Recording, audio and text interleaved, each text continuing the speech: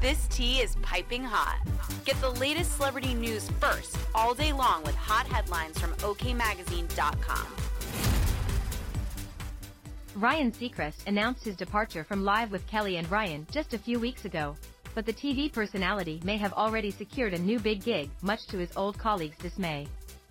According to an insider, execs at ABC are hoping to hire him as a replacement for fired GMA3 co-stars turned lovers Amy Robach and TJ Holmes, who got the boot in January due to their affair.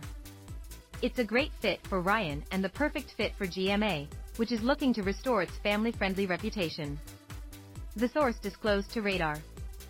Network bosses are looking at completely retooling GMA3 with a live audience, music and celebrity guests in an effort to play to Ryan's strengths and wash away the stain of the scandal. The source pointed out that the American Idol host, 48, could very well sign on the dotted line, as it would offer him the opportunity to be center stage again, as he allegedly didn't love sharing the spotlight with Kelly Ripa.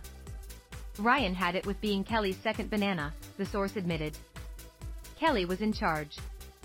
The staff worked for her, and no one let Ryan forget it.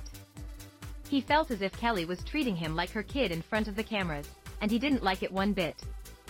The big move would also sting Ripa particularly hard, as before Seacrest was hired, she was left behind by Michael Strahan, who's now front and center at Good Morning America. Ryan's fully aware that Kelly was enraged when Michael left the show without telling her and later thrived in the same place he's likely heading to, the source said. Doing the same thing would make it that much sweeter for him. The one thing could prevent Seacrest from taking on a GMA job would be his plan to relocate back to Los Angeles, a move that was revealed upon saying goodbye to his and Ripa's morning show. Seacrest's stint with the soap opera alum began in 2017, and her husband, Mark Consuelos, has since taken over his spot.